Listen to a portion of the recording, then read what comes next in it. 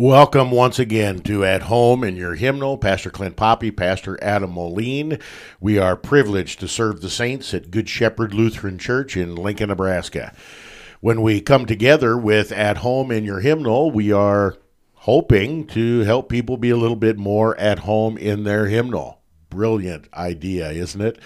To be more at home in the divine service, to be more at home with your family or personal devotions. At Good Shepherd and throughout the Lutheran Church Missouri Synod, we use Lutheran Service Book, LSB. This is our 50th episode. We have a lot of things in our archives with regard to the theology of Lutheran worship, certain aspects of the worship service. We did a complete series on the divine service, looking at each individual part in divine service setting 1. And for the last several episodes, we've been looking at Lutheran hymnody, hymns every Lutheran should know. That's a little bit of a subjective thing, we know. And most recently, we've been looking at Reformation hymns. And you may have, I hope you recognized with our intro, one of the most famous, familiar, popular Reformation hymns, Lord, Keep Us Steadfast in Your Word. This is a hymn that is authored by Martin Luther. It has a rich history.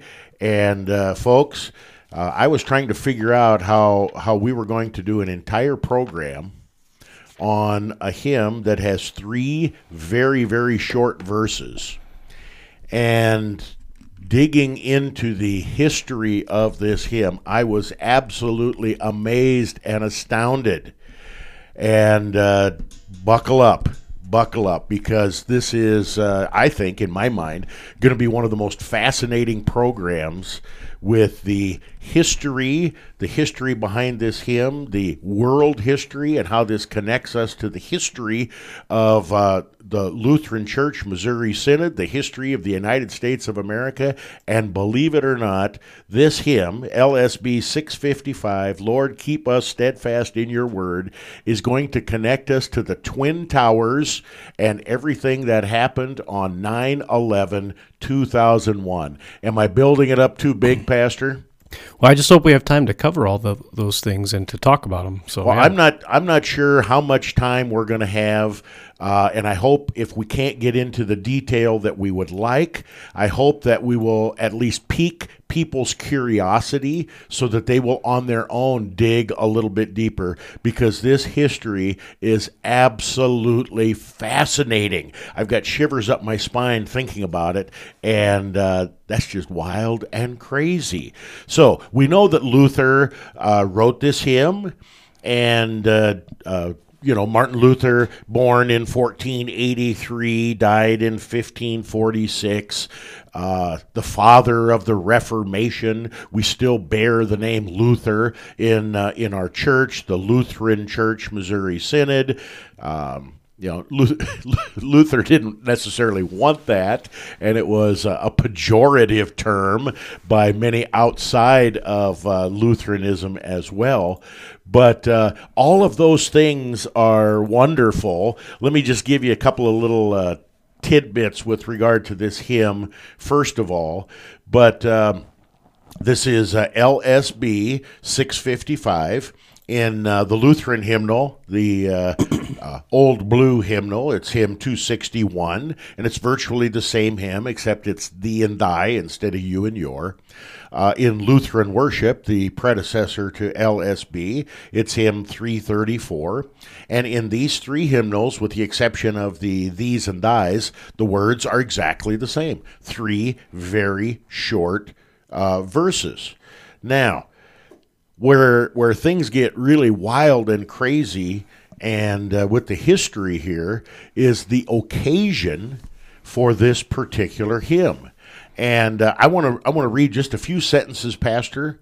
And you're the history stud. You're the guy who has all of this and can bring it home to our hearers. So I'm reading from the Lutheran Worship Hymnal Companion, page 352. The occasion for this hymn is undoubtedly attributable to the difficult times for the empire. In August of 1541, King Ferdinand suffered a severe defeat by the Mohammedan Turks at Budapest, a fact that Luther mentions in correspondence the following September and October. In October, a hurricane destroyed the fleet of Emperor Charles V near Algiers, an event to which Luther responded with his admonition to pray against the Turks. In July of 1542, Francis I of France made an alliance with Sultan, and I'm not going to pronounce this very good, I'll do my best, Suleiman the Magnificent. Suleiman the Magnificent. Yes, it's not Gurliman, it's Suleiman. Over against the emperor. Now, did you get that? Francis I makes an alliance with the Sultan, with the Turk. Reports had it that the Pope had sided with this pact. Thus, of all things, Pope and Turk in alliance against Christendom. Okay, Pastor. Teach me and teach our hearers why any of this matters. Well, it all has direct implications for our own history today, and we just have to know that for 1,000 years or more, actually, there's been conflict between the East and the West, specifically between Islam and Christianity. We probably know at least a little bit of it in terms of the Crusades that took place around the year 1000, 1100, 1200, but it even begins before that as well. It used to be that the Holy Land, the country that's now Turkey, all that area, Egypt, North Africa, all of that area was Christian. And Islam began in the late 600s in the area of Saudi Arabia and began to expand into these Christian areas, conquering them by the sword, by military force. And it slowly expands all the way into Turkey, where eventually a new set of rulers for Islam came about, the Turks.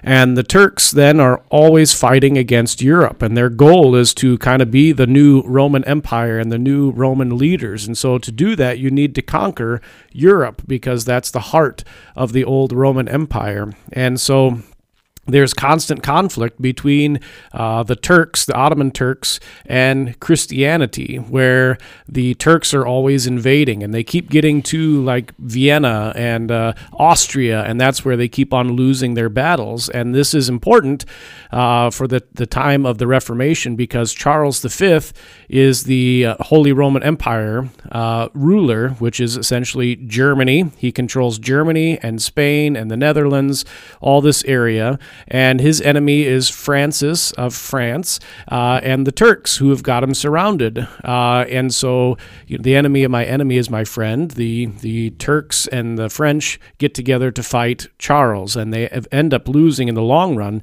But this keeps Charles busy long enough that Luther is able to preach and teach and return people to God's word, so that when finally Charles has the opportunity where he's conquered, or not conquered, but defeated the Turks and the French, he focuses on Luther, and Luther's already dead. The church has already become Lutheran.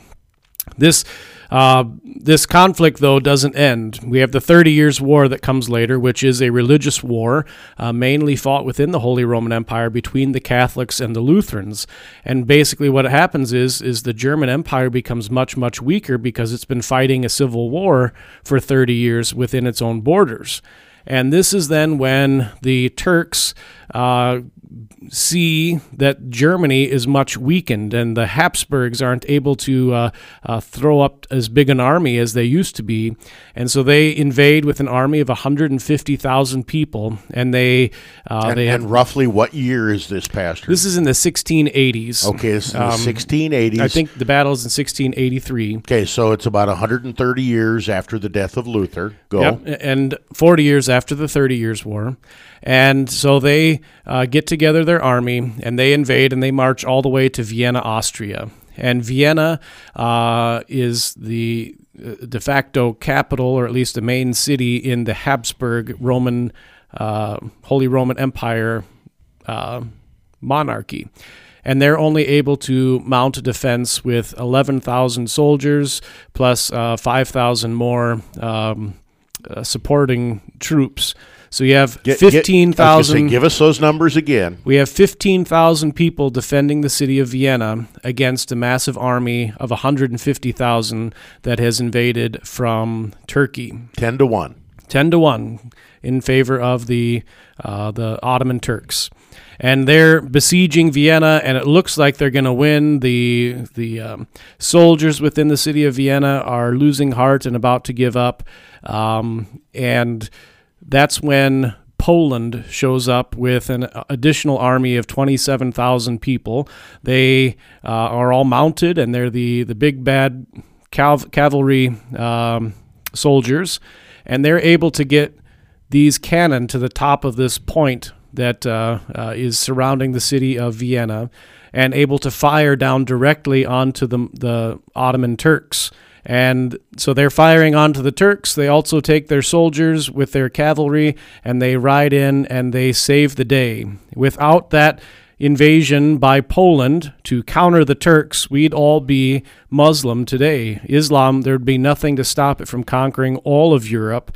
And this battle then is famous because it takes place in September, and the main battle part takes place September 11th, which then leads to why the Twin Towers were attacked on September 11th. That's the date that the Muslims had lost at the siege of Vienna, and so it's the date that they have this idea, we're going to continue and we're going to finish what we started the first time.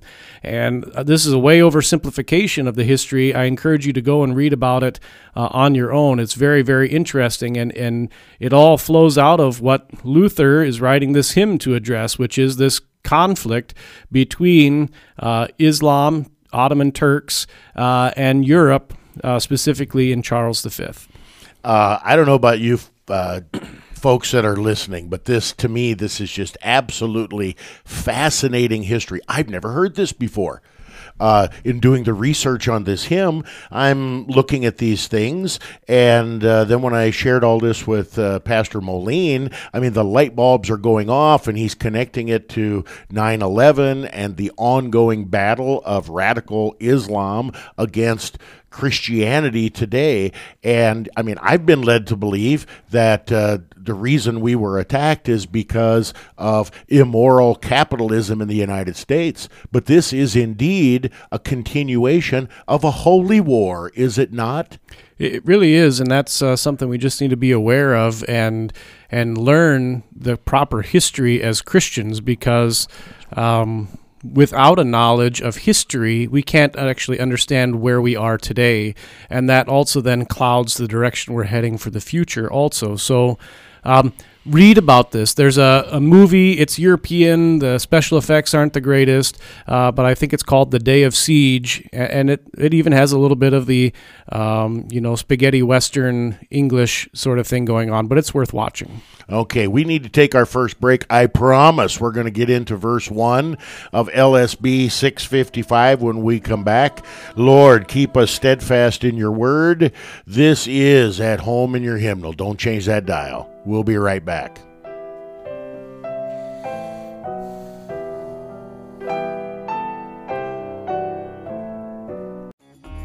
You are listening to KNNA LP 95.7 FM, Lincoln, Nebraska. Lord, keep us steadfast in your word. Curb those who by deceit or sword would wrest the kingdom from your Son, and bring to naught all he has done. Welcome back to At Home in Your Hymnal. Pastor Poppy, Pastor Moline.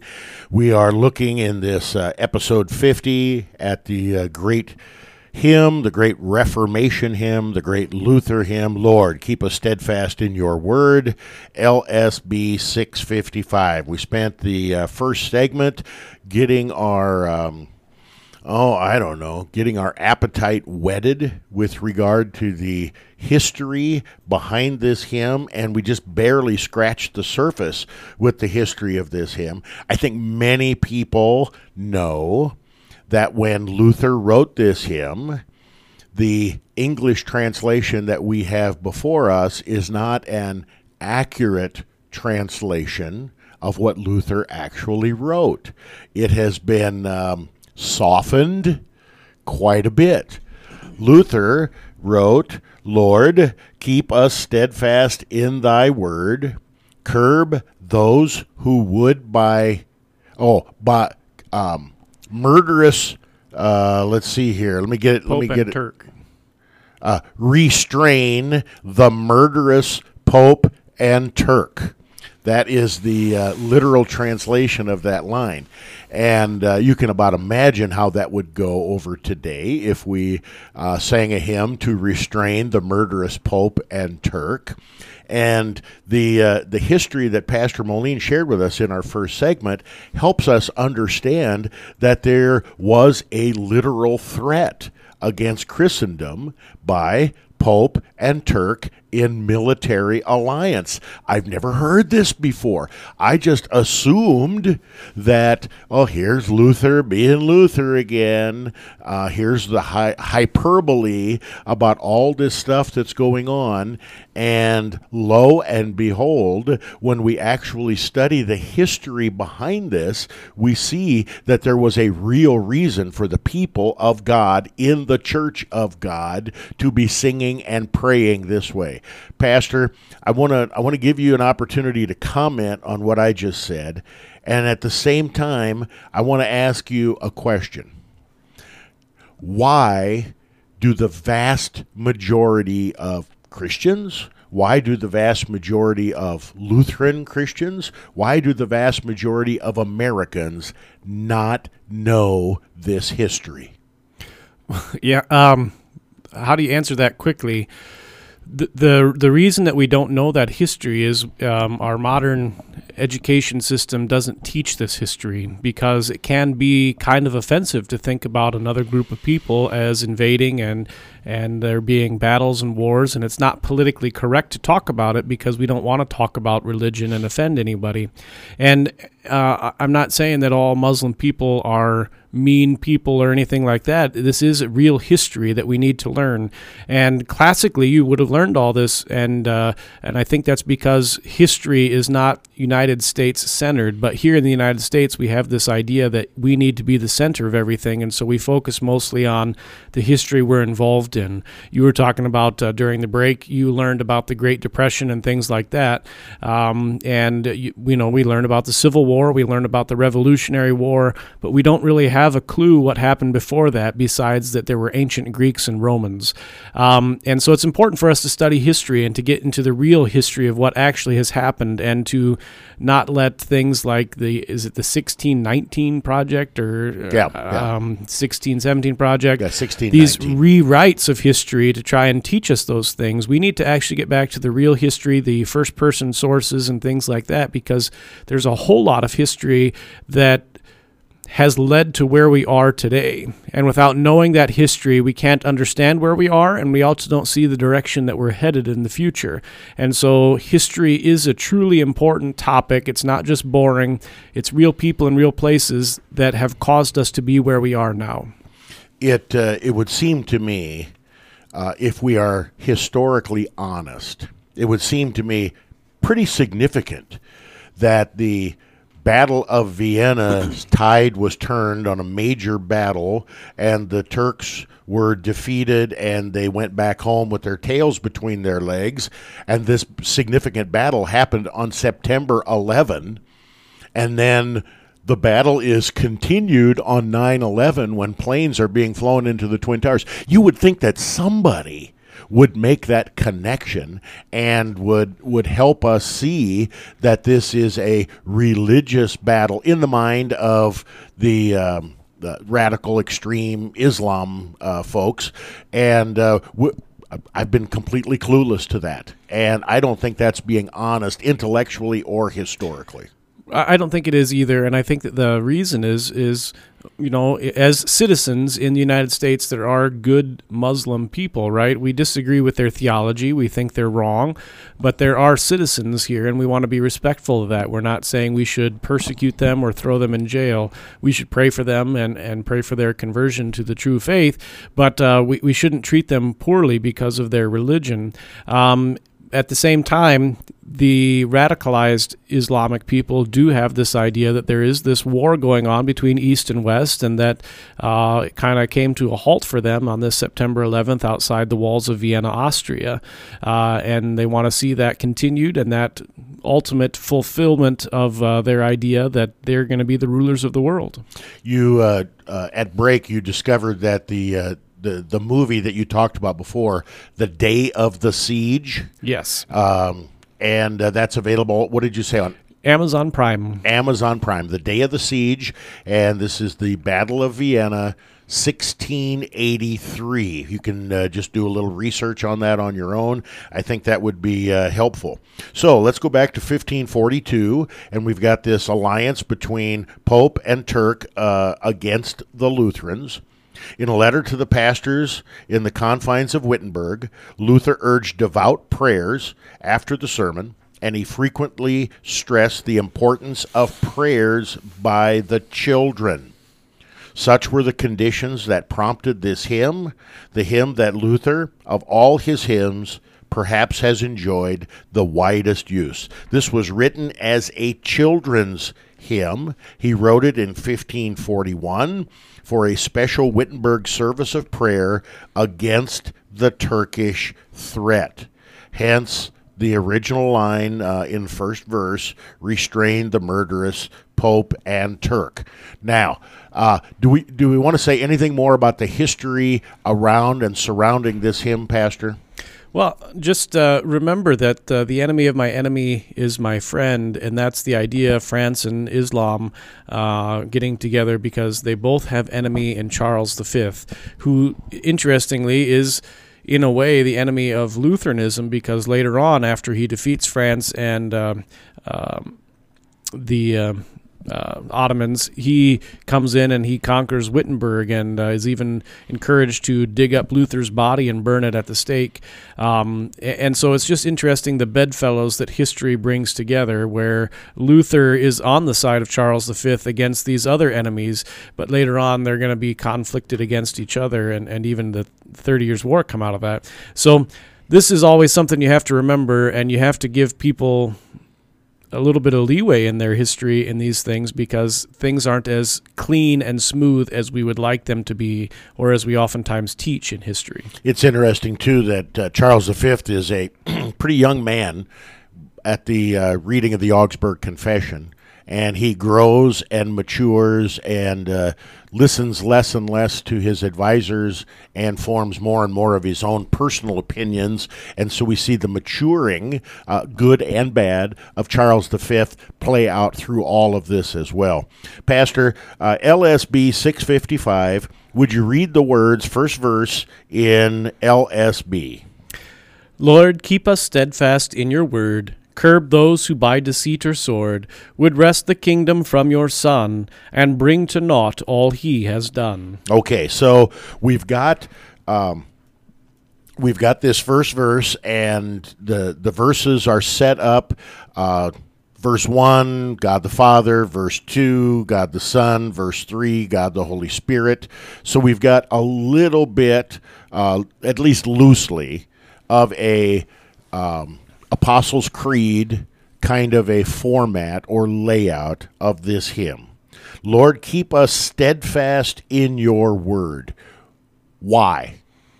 What's the reference? What's the importance? Why are we praying to God or singing to God this prayer that we would stay or remain steadfast in his word? Well, that's the thing in which everything else hinges and matters, right? So if if the army, because there's not certainty about who's going to win this battle between France and Germany, between the Ottomans and Germany, it's very likely, at least it looks probable, that the Muslim army and the French army are going to defeat Charles in this conflict.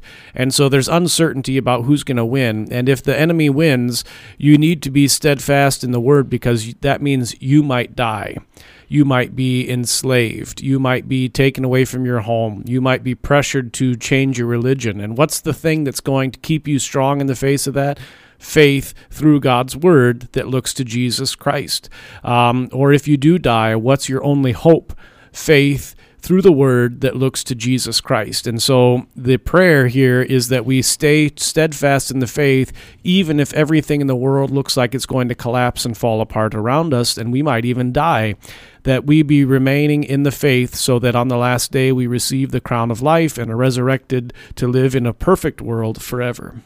This word that is capitalized here in the first line of the first stanza, Lord, keep us steadfast in your word. Is this the Bible that is referenced here, or is it, as we've talked before, the Word made flesh, Jesus, the Word the Word attached to bread and wine and water in the sacraments? Is this a specific reference to the Bible, the strength that we get from the Word of God?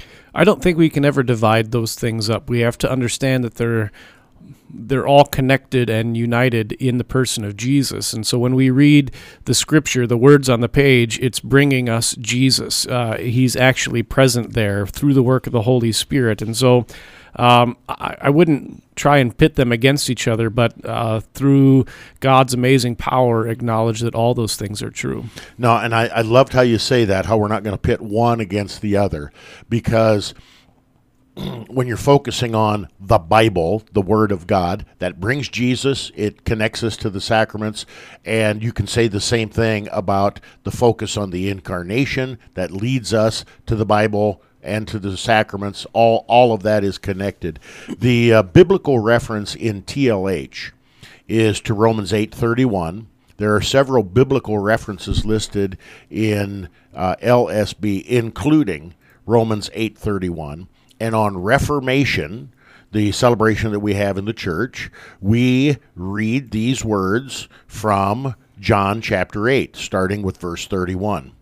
So Jesus said to the Jews who had believed in him, "If you abide in my word, you are truly my disciples."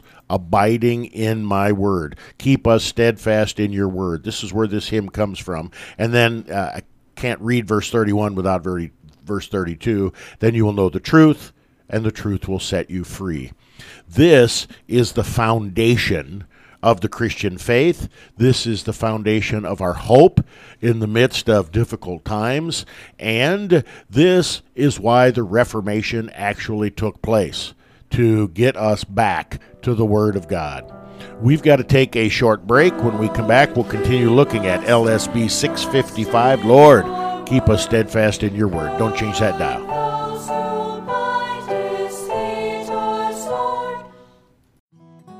You are listening to KNNA-LP 95.7 FM, Lincoln, Nebraska.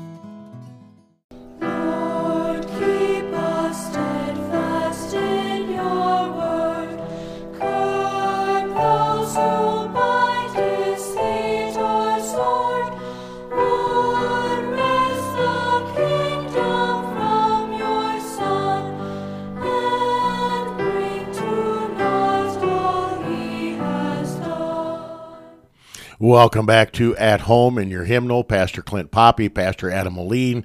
We serve the saints at Good Shepherd Lutheran Church in Lincoln, Nebraska. This is episode 50.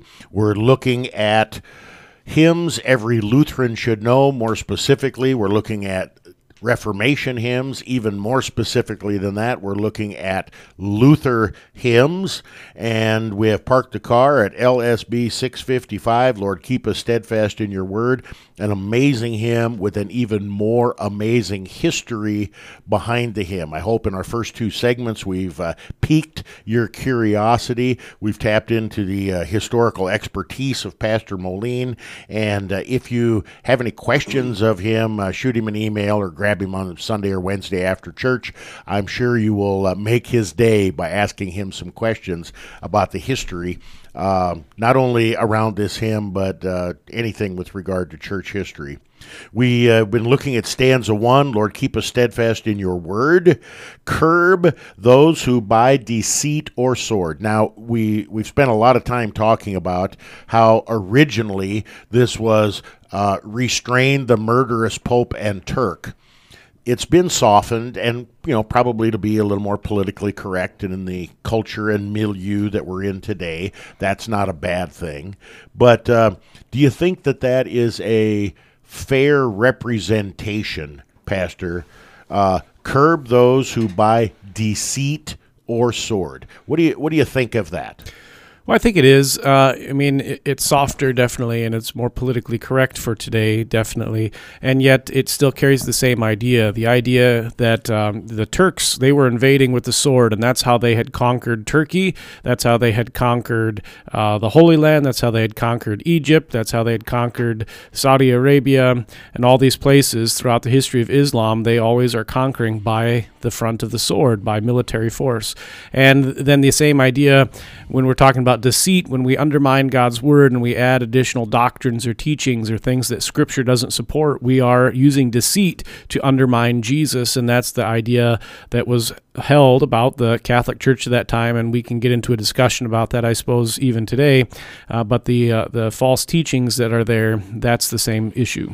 Okay, I think it's as fair as you can possibly get, and to the best of my knowledge, that change was made by Catherine Winkworth, who translated many, many, many hymns into the English language, and we can be thankful for her work and her gifts as well. So, curb those who by deceit or sword would wrest the kingdom from your Son. What kingdom are we talking about? And who is this Son that is being referenced in stanza 1? Well, the word kingdom there means lots of things. Immediately, it means the Holy Roman Empire that Luther is living in, and so he is concerned about the state of his country. It also means the Christian kingdom, and not necessarily the heavenly one, the invisible one, but rather the visible church on earth as a kingdom, the one that worships Jesus truly and faithfully. And so all these ideas are being carried with those words. And when we no longer have faith in Jesus and in his word, those kingdoms are essentially overthrown, and that's what Luther's worried about. Sometimes in our study of Christian doctrine, even on the most basic catechetical level, we talk about the threefold kingdom: the kingdom of power, the kingdom of power, the kingdom of grace, and the kingdom of glory. Power, grace, and glory. And I think that's helpful, even though I stumbled on it. I think that's helpful for us to unpack this kind of a thing as well. God exerts his kingdom of power over all people. He gives food to the righteous and the unrighteous. The kingdom of grace is the Christian church, where God rules by his word. And the kingdom of glory is when a Christian dies and receives that crown of everlasting life in heaven. And God rules over all three of those, but he rules over them in different ways. And then, then there's the left-hand kingdom and the right-hand kingdom that we sometimes talk about in our study of theology as well. Again, making the distinction between the things of this earth and the things that are in the church. So all of that is contained in that one little word. And I just love, as we've been studying these hymns, Pastor, how a brilliant and talented hymn writer can use words and phrases that are like a little flower that blossoms and grows and expands and can take you into all kinds of things, and that's a gift. There's no other way to say it. Yeah, and a gift that not everybody has, which we ought then thank God for the people who are smart enough to use those words correctly and bring them to us. So the last line of stanza 1, where it says, would wrest the kingdom from your Son and bring to naught all he has done. Now, I tell the confirmation kids, when you see the word not, just insert the word nothing, and you'll know exactly what it means. So, and bring to nothing all he has done. Now, how is this, Pastor, a reference to the fact that everything in the world is a creation and a gift of God, and that we are to enjoy and receive, but we really don't create or accomplish anything apart from God's will? Well, that's exactly the truth. God created the world to take care of us as a gift for us, to provide for us. He gives us all sorts of gifts all the time. If you read the creation account, he gives and gives and gives and gives and gives and gives and gives. And when we deny God and his word and don't look to Jesus, all the gifts that God is giving really are coming to nothing for us in our life when we're apart from the faith. When we die apart from Jesus and inherit hell instead of heaven, the things God has given us have kind of, in a sense, been wasted on us in that regard, and it's something we ought to be aware of and watch out for, so that we actually do inherit his gifts and give thanks to him as a result. It is interesting as well that Luther places such great emphasis on the gift-giving nature of God in his explanation to the first article of the Apostles' Creed, in his explanation to the fourth petition of the Lord's Prayer. This list of the gifts that God gives us can't be completed. It just goes on and on and on, etc., and the like. Body and soul, eyes, ears, and all my members. We have in our prayers where God has given us good government, a good and faithful spouse. It just goes on and on and on. And I think sometimes we don't emphasize the first article nature of God and the gift-giving nature of God, because we just take credit ourselves for all the stuff we have. And we take, but we don't give credit to the giver. And that is to our shame. There are several Bible references that are listed in addition to John 8:31 that I read earlier. And the one that kind of was striking to me was Psalm 119, 5-10.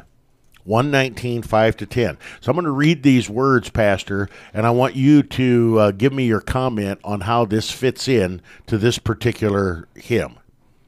Oh, that my ways may be steadfast in keeping your statutes. Then I shall not be put to shame, having my eyes fixed on all your commandments. I will praise you with an upright heart when I learn your righteous rules. I will keep your statutes. Do not utterly forsake me. How can a young man keep his way pure? By guarding it according to your word. With my whole heart I seek you. Let me not wander from your commandments. Pastor, your thoughts. Well, that's the truth, right? The Holy Spirit is always, always, always attached to God's Word, and then uses that Word to call, gather, enlighten, and sanctify the entire church on earth, and to keep it with Jesus Christ in the one true faith. And so when we're praying these words from Psalm 119, we're really saying the same thing we say in the Catechism, and we're acknowledging that God keeps us Christians by hearing the Word, which is why it's so important for us to be in church on a regular basis. The goal of what we would call the unholy trinity, the devil, the world, and our flesh. And he uses means in this world, like the means of deceit and the means of sword. He is constantly attacking the truth, constantly attacking Christ, constantly attacking the Christian church. And I think we need to remember that the church is always the church at war. Now, to the outside world, it may look like the church is at war with itself because we're sinful human beings and we tend to major in the minors that way. But we are constantly the church militant. Pastor, what does it mean that the church is the church militant? It means that we're always under attack here in this world, and that we always need to be on our guard and maybe even the counteroffensive by using God's word properly. And Paul talks about this, putting on the whole armor of God and all that business. And so that's the whole idea there as well. In stanza 2, we move, in a sense, to the second article of the Creed. Pastor, you want to read those words from stanza 2? Lord Jesus Christ, your power make known, for you are Lord of lords alone. Defend your holy church that we may sing your praise eternally. Okay, so we have Jesus mentioned here. He's certainly referred to in stanza 1. But Lord Jesus Christ, your power make known. How is the power of Jesus Christ revealed, epiphanied, or made known in the world? Well, there's a lot we could say. It's made known initially in the sense that he is able to perform miracles at the speaking of his word, raise the dead, walk on water, heal the blind and the lame and the sick and whatnot. And that's fulfillment of the book of Isaiah. It's also especially and most clearly made known as he does not use his power and is crucified and killed on Calvary on Good Friday. And as he raises from the dead, again, glorious and victorious. And now to us today, it's made known through the preaching of the word and the administration of the sacraments by which we are made into Christians. It is amazing that again is one of those power-packed phrases that expands into the entire person and work of Jesus Christ, beginning in the fact that he is the Lord of Lords, King of Kings, the second person of the Trinity, the eternal Logos, who has taken on flesh and blood, all the way down to the proclamation of the gospel, making Jesus known for forgiveness, life, and salvation. That is just absolutely stunning and amazing to me. Now, as we go into our second break, or our final break, as we go into our final break, let's listen to stanza 2 of LSB 655. Lord Jesus Christ, your power make known, for you are Lord of lords alone. Defend your holy church that we may sing your praise eternally. You are listening to KNNA LP 95.7 FM, Lincoln, Nebraska. Lord Jesus Christ, your power make known, for you are Lord of lords alone. Defend your holy church that we may sing your praise eternally. Welcome back to At Home in Your Hymnal. Pastor Poppy, Pastor Moline.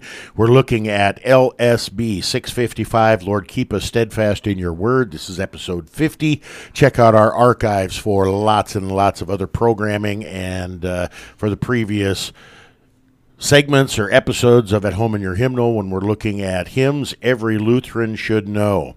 We've spent quite a little time looking at stanza 2. We heard it going out of our break. We heard it coming back in as well.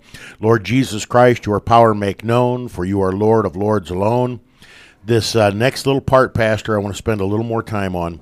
Defend your holy church that we. Defend your holy church. How does Jesus defend his church? The same way a husband defends his wife, he gives his life in place of her so that she may be safe and washed and beautified. And this is perhaps best explained in the book of Ephesians, but it's just a truly amazing thing that by giving up his life, we are set free and safe and rescued unto God.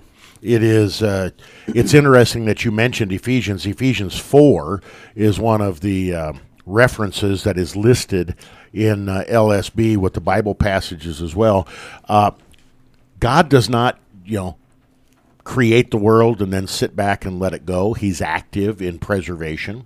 Christ does not die, rise from the dead, and ascend into heaven, and then ignore us and leave us on our own as well. He protects us. He defends us. He guards us from all evil. He sends his holy angels to protect us. We have his word. We have the Holy Christian Church. We have the sacraments. He is continually giving and protecting. He's even at the right hand of God interceding for us. All of these things are packed into that. For all which it is my duty to thank and to praise, serve and obey him, that we may sing your praise eternally. I think that's beautifully crafted there.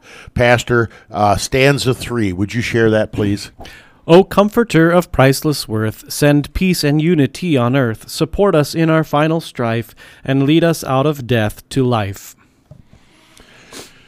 Oh, Comforter of priceless worth. Are we talking about a nice thick blanket on a warm or on a cold December night? What is this comforter talk? That's what we like at my house when I don't turn the heat on in the winter. But no, we're talking here primarily about the Holy Spirit, and perhaps this is brought out in, for example, the words of Jesus at the end of the book of John 14 and 15, and places like that, where he says, "I will ask the Father, and he will give you another helper to be with you forever. I will send a comforter to sustain you," those sorts of things.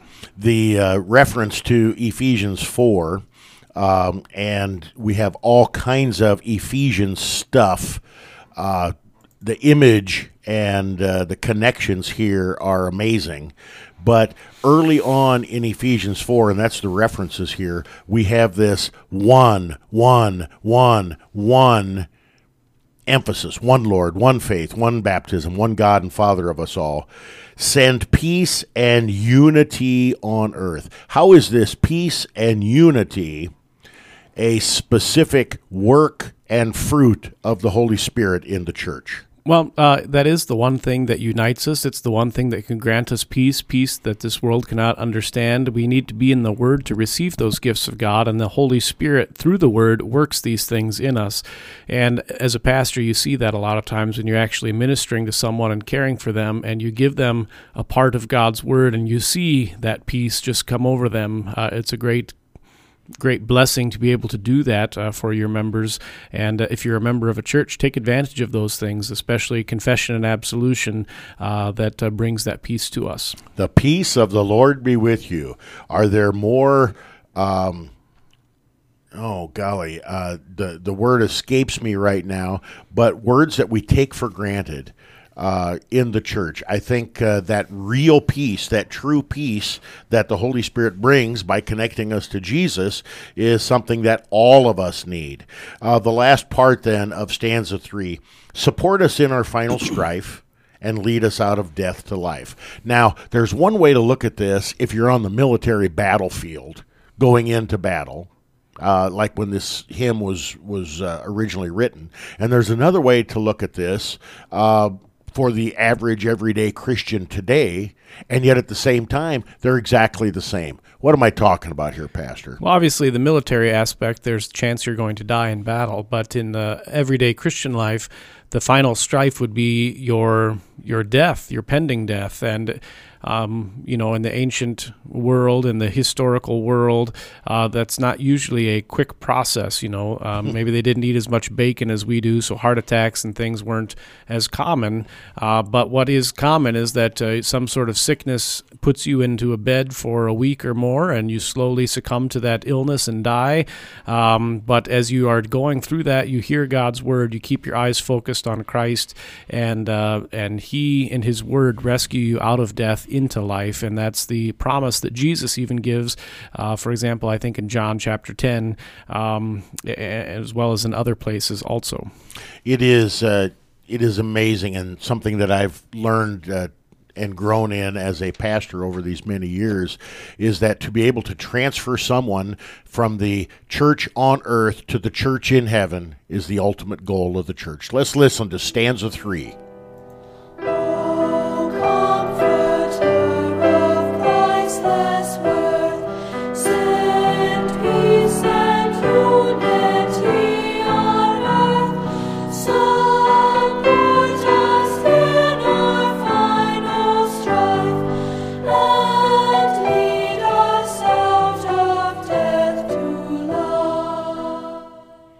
In the same way that Jesus went from death to life, Good Friday to Easter, that is the action that happens when a person is baptized into Christ, connected to Good Friday and Easter, where we have Romans 6 coming to life for us, and at the end of our life we pass through death in Christ to life everlasting with him. What a beautiful way to end this hymn. Pastor, we've talked a lot about the history behind this hymn. We've analyzed these 3 short verses. We haven't talked at all about Luther and Luther as a hymn writer, Luther's emphasis on music. Hopefully we'll get a chance to do that next time, because in episode 51 we plan to examine A Mighty Fortress Is Our God. And I think it's good that we don't talk about Luther. I love this quote from the Margrave of Brandenburg, who, when he was accused of being a Lutheran, he responded this way: "I'm not baptized unto Dr. Luther. He's not my God and Savior. I do not believe in him and will not be saved through him. Therefore, in this sense, I am not Lutheran. When I am asked, however, whether I confess with heart and mouth the doctrine which God has again given to me through his instrument, Dr. Luther, then I do not hesitate, nor am I timid to call myself Lutheran. And in this sense, I am, and may I remain a Lutheran all my life." That is awesome. That is awesome, Pastor, and I think that's a great reminder for all of us. Too often the Reformation can turn into nothing more than a history lesson or, some kind of hero worship, and that's not what we want. In our time left in this segment, let's go through the Wolfmueller Hymn Cruncher like we always do with these hymns. Number 1, is Jesus mentioned? Yes, both end name and concept. Is the song clear? Yes, very much so. Mysticism, is the song about the things that God has done or my own emotions and experience? It's definitely about the things God is doing. It doesn't disavow our experience, but it is about his working and a prayer for him to continue to do so. Does the song proclaim the law in its sternness and the gospel in its sweetness? I would say yes. Is there any explicit false teaching? No. Okay. That was quick. And it's always wonderful when we can go through the hymn cruncher quick, because we're not debating, maybe it is, maybe it isn't. It has passed with flying colors through the Wolfmueller Hymn Cruncher. Now, I know you've mentioned that according to Wikipedia, this hymn maybe had 5 verses at one time or 7 verses at another time. For a variety of reasons, we have the 3 verses that are here.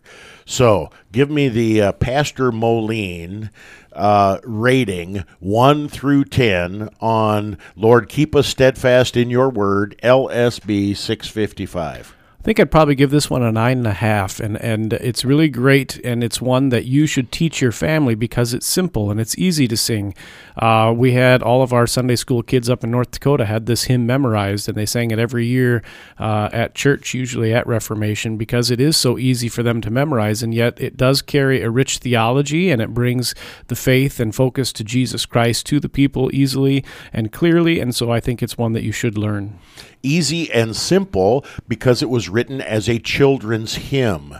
And I think that's wise to encourage people to memorize this, to pass this on to their children. We also have a couple of other hymns in our hymnal that are based on this tune. So once you know this tune, you have access to several other hymns as well. I hate to do this, but I'm going to agree with you, Pastor. I'm going to give it a 9.5, and the only reason I'm going to say 9.5 is I wish there were 10 more verses just like this that would expand and unfold the person and work of Christ, the mystery of the Holy Trinity even more. And so there you go. It leaves you wanting more. And maybe that's that can be the mark of a good sermon. And maybe that's the mark of a good hymn too. What do you think? Yeah, I think so. And I think more than the mark of a good sermon or a good hymn or even a good preacher, I think it's probably the mark of the work of the Holy Spirit through God's Word. And when we receive such tremendous gift, you can't help but want more. It's the same way the kids are in the ice cream store. When you get the first scoop and they eat it, of course they want more because it was such a great thing. And the same is true for God's Word. And God's Word will never give you a bellyache. The last Bible reference that's listed in LSB is 2 John 9. I'm pretty sure you're not familiar with this verse, but just like this hymn, you should be. 2 John 9 says, "Everyone who goes on ahead and does not abide in the teaching of Christ does not have God. Whoever abides in the teaching has both the Father and the Son. Pastor, I'm going to give you the last word on this hymn and on that verse. Well, this is definitely, with no doubts, a Lutheran hymn that is great and one that you should know. Take the time to learn it, sing it, repeat it over and over again, teach it to your family, your kids, your grandkids, and all the rest. Okay. Thank you, Pastor. This is episode 50 of At Home in Your Hymnal. Next time we come back, we're going to be looking at the great Luther hymn, the great Reformation hymn, the great hymn, period, Ein feste Burg ist unser Gott. A mighty fortress is our God. God's richest blessings in Christ, and we pray that God would richly bless you as you hear, believe, and sing His Word.